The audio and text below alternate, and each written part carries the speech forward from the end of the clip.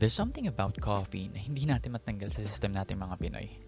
Whether it's for agahan, merienda, or late night, nagagawa na nga natin to yung ulam sa kanin minsan.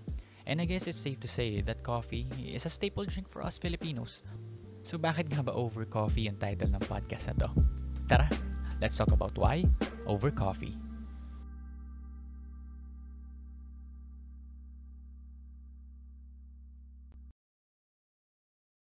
So, welcome again to Over Coffee with Lau, and I am Lawrence Keith, your host for this podcast. And so, gaya nga sabi ko sa introduction, bakit nga ba Over Coffee yung title? And bakit nga ba nagpa-podcast ako? Kasi sabi ko, di ba, I'm a mechanical engineer by profession.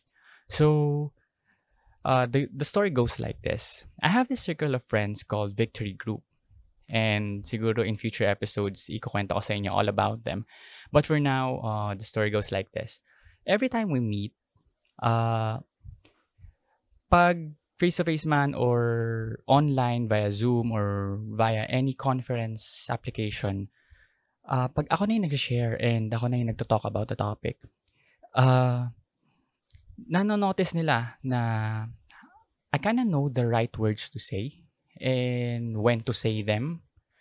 So, it's been coined by my previous kuya or father figure in church, si Kuya Dan Esquera. And, ayan, sabi niya, ang tawag niya dito is, the gift of gab. And this gift is particularly a talent in speaking. So, you know the right words to say or you know how to convey your ideas into words, basically. So, recently, one of my friend thought na magvo-vlog na ako because I bought this new webcam. Although I'm using my cell phone right now to record the video, but na-notice niya na ang ganda ng video ko dun sa conference namin. And sabi niya, "Bro, bakit ang ganda ng ang ganda ng video mo. Bakit mag-start ka na ba mag-vlog or magpa-podcast ka na ba?" And actually binili ko yung webcam ko because ginagamit ko siya sa online classes ko. I'm currently taking up my master's degree and yun nga pati kami online classes. So yung mga batang nagmo-module diyan, yung mga high school students natin na nag-aaral, even yung mga colleges natin na nakikinig, I feel you guys kung gaano kahirap yung online classes ngayon. So nung na-open ng friend ko, ng brother ko in VG na mag-start na daw ba ako mag-podcast. Lahat sila nag-usap-usap na about the topic of me starting a podcast and how cool it is na mag-start ako ng podcast ko, magkaroon ako ng sariling YouTube channel, magkaroon ako ng sariling Facebook page and Spotify, mga ganon and whatnots. So then after the call ended, I started pondering on ano ba yung mga gears na kailangan in podcast. Tapos ano ba yung mga topics na mga topics ng ibang podcasters.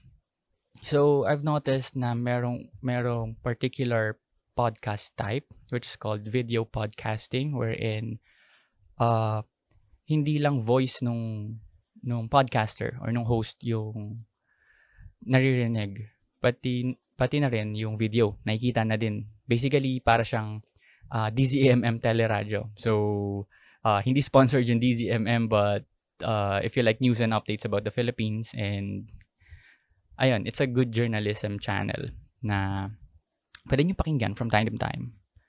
So ayun nga, long story short, I've searched gears, I've searched what setting, what topic should I digest to, or what topics should I digest, and then it hit me, oo nga, anong topic nga naman ang pag-uusapan ng isang mechanical engineer na nagtitake ng master's degree na maire-relate sa lahat ng tao, kahit na mga students natin na nag-aaral, di ba?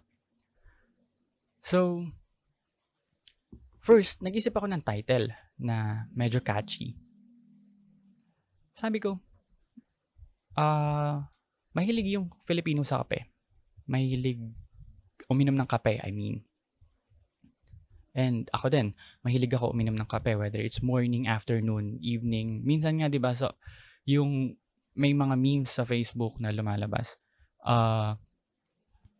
sobrang init na ng Philippines, sobrang taas na ng temperature ng summer, pero yung mga Filipino pag tanghali, umiinom pa din ng kape. And yung iba nga, di ba, sabi kasi sa intro ko, inuulam pa yung coffee sa kanin. And one meme that I noticed or that I viewed is may photo ng nag-uulam siya ng kape sa kanin kasi sobrang hirap niya. Sobrang hirap ng family nila, but yung coffee na inuulam niya is from Starbucks, di ba? So, first is Filipinos love coffee. Yun yung first reason ko kung bakit Over Coffee yung title ng podcast.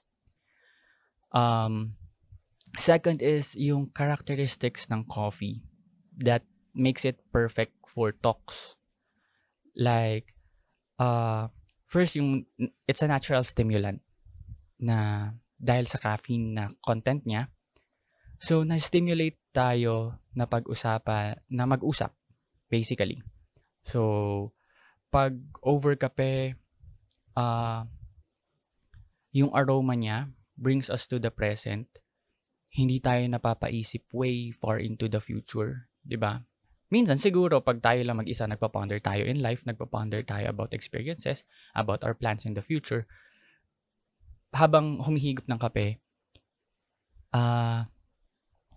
alam mo yun, napapaisip ka na lang bigla ng mga ideas mo. It's because na-stimulate yung katawan natin ng kape. And isa pang characteristics ng coffee is, sa sobrang init niya, I don't know about you, yung coffee ko is, I prefer cold pa din over hot. Sabi nga ng pinsan ko before, pag preference mo na ng kape is hot, that's the time na tito or tita ka na. So, siguro naman, hindi pa ako matatawag na tita kasi ang preference ko pa din sa coffee is cold.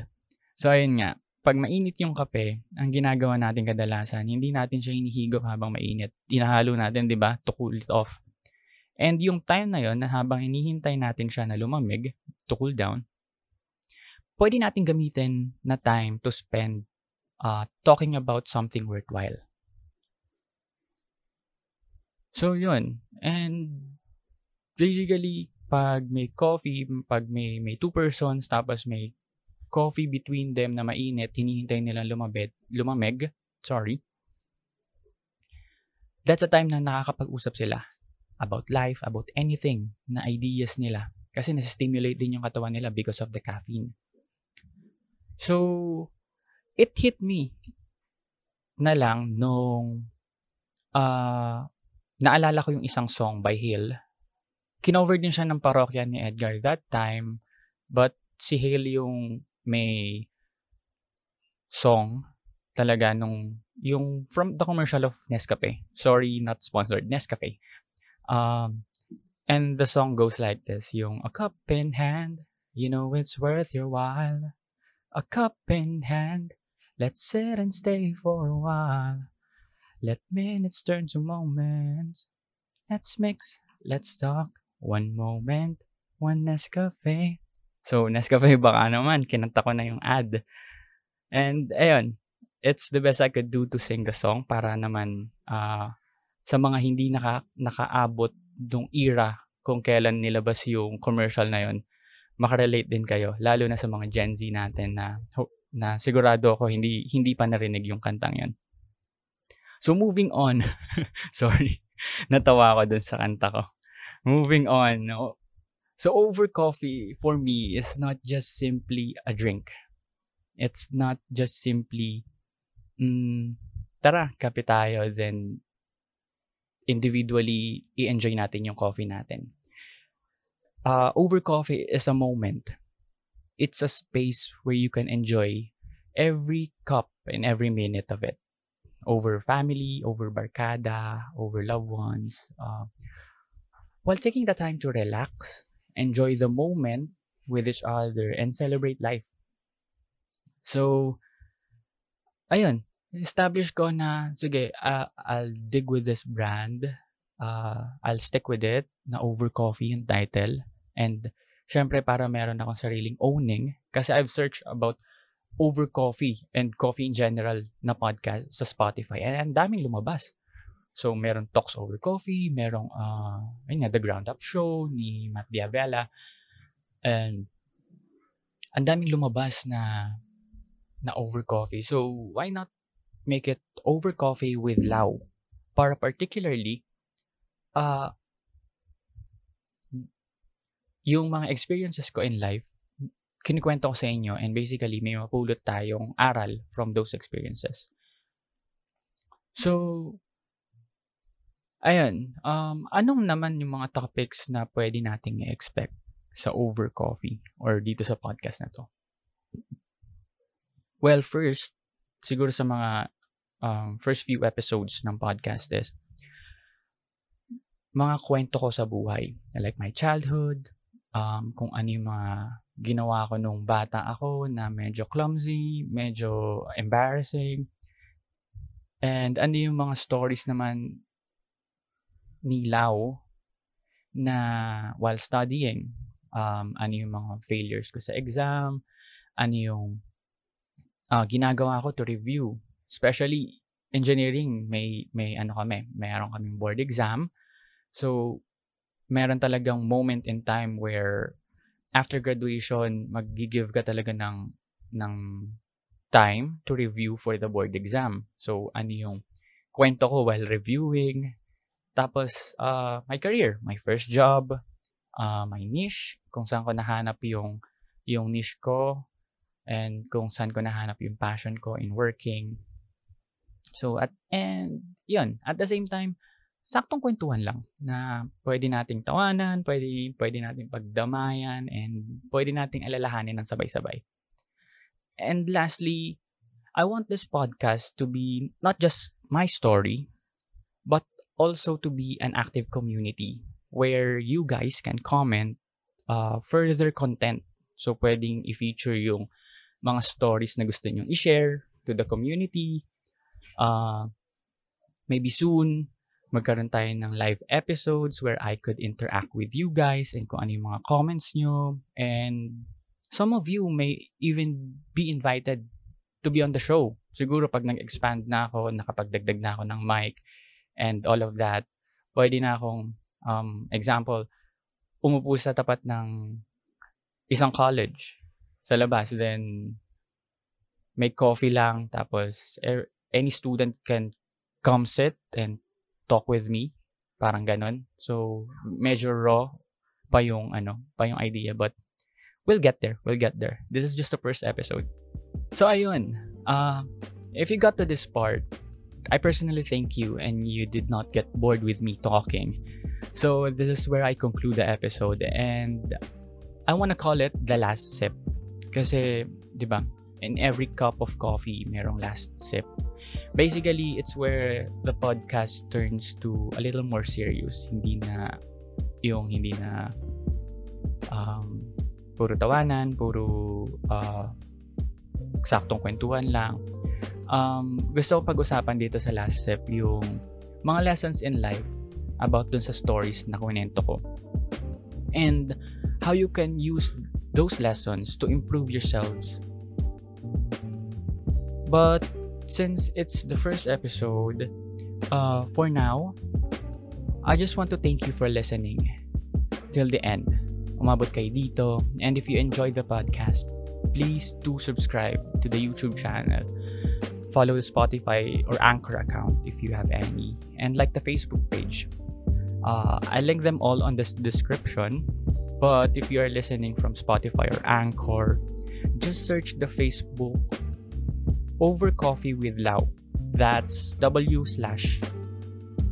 and Lau. And from there, pinopost ko naman yung mga videos ng YouTube and yung link sa Spotify and sa Anchor. So, this is it. This is the first episode of Over Coffee with Lau. I hope you enjoy. Thank you, stay safe, and I got many more beans to brew for you guys. So, till our next talk, over coffee.